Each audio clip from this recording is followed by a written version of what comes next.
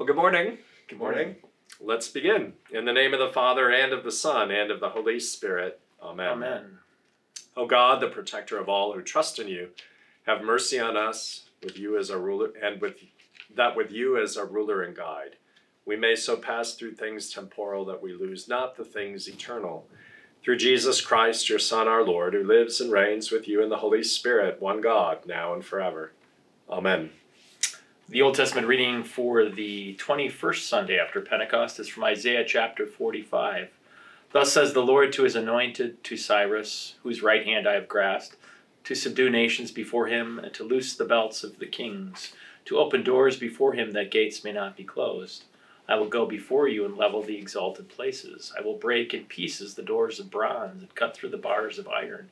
I will give you the treasures of darkness and the hoards and secret places, that you may know that it is I, the Lord, the God of Israel, who call you by your name. For the sake of my servant Jacob and Israel my chosen, I call you by your name. I name you, though you do not know me. I am the Lord, and there is no other. Besides me there is no God. I equip you, though you do not know me, that people may know, from the rising of the sun and from the west, that there is none besides me. I am the Lord, and there is no other. I form light and create darkness. I make well-being and create calamity. I am the Lord, who does all these things. This is the word of the Lord. Thanks be to God. The epistles from 1 Thessalonians chapter 1. Paul, Silvanus, and Timothy to the church of the Thessalonians in God the Father and the Lord Jesus Christ. Grace to you and peace. We give thanks to God always for all of you, constantly mentioning you in our prayers, remembering before our God and Father your work of faith and labor of love and steadfastness of hope in our Lord Jesus Christ. For we know, brothers, loved by God, that he has chosen you, because our gospel came to you not only in word, but also in the power, in the Holy Spirit, and with full conviction. You know what kind of men we proved to be among you for your sake. And you became imitators of us and of the Lord, for you received the word in much affliction, with the joy of the Holy Spirit, so that you became an example to all the believers in Macedonia and Achaia. For not only has the word of the Lord sounded forth from you in Macedonia and Achaia, but also your faith in God has gone forth everywhere, so that we need not say anything, for they themselves report concerning us the kind of reception we had among you, and how you turned to God from idols to serve the living and true God, and to wait for his Son from heaven, whom he raised from the dead, Jesus, who delivers us from the wrath to come. This is the word of the Lord. Thanks be to God. And the gospel reading is from Matthew 22. Then the Pharisees went and plotted how to entangle Jesus in his talk. And they sent their disciples to him, along with the Herodians, saying, Teacher, we know that you are true and teach the way of God truthfully. You do not care about anyone's opinion, for you are not swayed by appearances. Tell us then what you think. Is it lawful to pay taxes to Caesar or not? But Jesus, aware of their malice, said, Why put me to the test, you hypocrites? Show me the coin for the tax. And they brought him a denarius. And Jesus said to them, Whose likeness and inscription is this? They said, Caesar's. Then he said to them, Therefore render to Caesar the things that are Caesar's, and to God the things that are God's. When they heard it, they marveled, and they left him and went away. This is the word of the Lord. Thanks be to God. So they ask, when Jesus pulls out the coin, whose image and whose inscription is this? They said Caesar's, and that's where Jesus says, give to Caesar what is Caesar's, and to God what is God's, right? I was thinking about it in terms of how we are created in the image of God. And that image has been tainted by the fall into sin and death. And what has Jesus come to do but to restore that image, to restore our humanity? We are created in the image of God. And so if you think about it, what are the things of God? Well, everything. But what God does is he brings life to us, right? And you might see how he uses holy things, God's things, like his word and his the water and word of holy baptism and the body and blood of Christ. He uses these things to give life to us, to restore the image, to clothe us in the righteousness of God in Jesus Christ, to give us the saintliness of Christ. This Sunday we'll be ringing the Communion of Saints bell. And That bell is kind of like a dinner bell that rings, calling people to let them know it's time to eat. And in the church, it's time to feast on the Lamb of God who takes away the sin of the world every Lord's Day. We do that.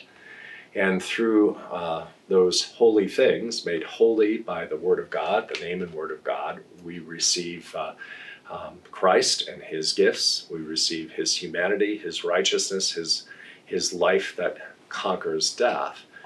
On the bell, written the words, "Come, for all things are ready, the table is set."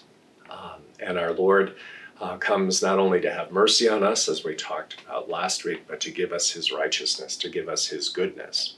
And then to equip us to render to God the things that are God's. And think about this, the things that are God's are also his people. They're the living things whom God has made alive through his suffering, death, and resurrection. So Jesus actually says this: whatever you've done for the least of these brothers of mine, you've done for me. So when we love others as God has loved us in Christ, we are rendering to God the things that are God's, right? His word is having its way in our lives, and God works through his word in us to bring these blessings into the hearts and lives of others. So that's a little bit of where I'm going with this. Yeah, so I could ask you a loaded question. All right. But I'll sort of answer it first and then see. So do I have to pay taxes then? Render to Caesar what is Caesar's. Yes, Right. And in fact, as a Christian, we honor and we respect the government that God has placed over us. And sometimes even, the government might be adverse to us, right? Mm-hmm. In fact, when Paul talks about that we pray for our leaders, that we pray for those who rule over us. And in that Old Testament lesson, you have Cyrus, who is an unbeliever, but God uses actually to bring blessing to the people of God. Yeah, I think, we get tricked on that sometimes too. Should we pay our taxes? And the answer is yes. Yes. And there's a certain percentage that we pay. I think for those of us who are self-employed, it's at 15% or something. And what the hymn that actually came to mind is what do we owe God? I mean, what do we render to God? And of course, we can talk about a tithe, and it speaks about that in the Old Testament. But Jesus speaks how he loves a cheerful giver, one who gives out of almost, I think the word is hilariously, right? Mm-hmm. And there's the hymn that I was just thinking about as you were talking, the hymn that take my life and let it be consecrated, Lord, to thee. Take my moments and my days, let them flow in ceaseless praise. And that hymn goes over, take my hands, let them move. Take my voice, let me sing. Take my lips, let them be filled with messages from thee. Take my silver and my gold. Not a mite would I withhold. Take my intellect and use. Every power as thou shalt choose. And then it goes on. Take my love, my Lord, I pour at thy feet its treasure store. Take myself, and I will be ever only all for thee. So we give to the Lord everything. Right. Because it's all his anyway. And it plays out in love for others, right? And I was thinking of another hymn, actually. And that fits with LWML Sunday, by the way. Yeah. The mites. Sure. Yeah. And then I was thinking of another hymn where, he talks about whose inscription, right? Yeah. I was thinking, let the clear inscription be Jesus crucified for me. And so it's a giving, it's a rendering to God. Notice that how Jesus renders everything he is and has to the Father, right? He trusts the Father. And who's it benefit? It benefits us. And then inscription is put on us in the waters of baptism. So exactly. We are his. Yeah. And so in holy baptism, that image is, we're clothed with the righteousness of Christ, the mercy of God in Christ, the goodness of Christ, and his image is put on us. And notice what St. Paul says in another place too, right? He says, it is no longer I who live, but Christ who lives within me. And then you have too, you talk about being clothed with the saintliness of Christ, where the Apostle Paul in another place says, you are a holy people, right? Mm-hmm. We are made holy by the love of God and Christ, and we're a priesthood. This is a different thought too. But, there's a lot here. I thought about, that the money that we have, we're not free to face it because it's really the government's. That's their property, and for us to deface that is really illegal. Right. It's the same for us to deface one another. Right.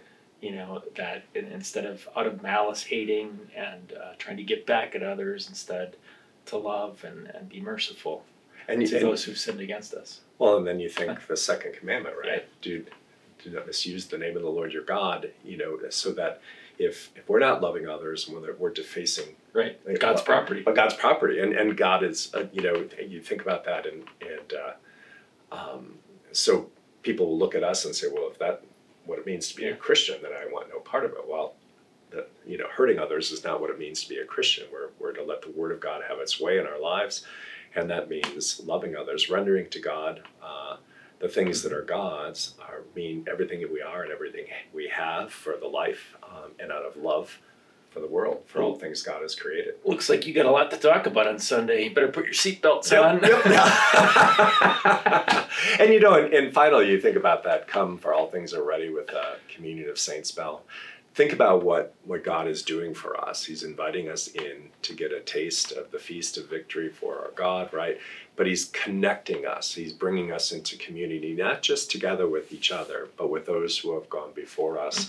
So he's calling us to eat with and to receive the blessings of our Lord, along with angels, archangels, and all the company of heaven. Communion of Saints. We'll see you Sunday. Yeah, sounds all right. good. Well, now let's talk about our holy God. We praise his name, who has made us holy, made us a communion of saints. How about we do verses 1 and 4? Sounds good. All right. Holy God, we praise thy name. Lord of all, we bow before thee. All on earth thy scepter claim. All in heaven above adore thee. Infinite thy vast domain. Everlasting is thy reign. Thou art King of glory, Christ, Son of God, yet born of Mary, for us sinners sacrificed, as to death a tributary, first to break the bars of death, thou hast opened heaven to faith. The Lord bless you and keep you. The Lord make his face shine on you and be gracious to you. The Lord lift up his countenance on you and give you peace. Amen. Amen.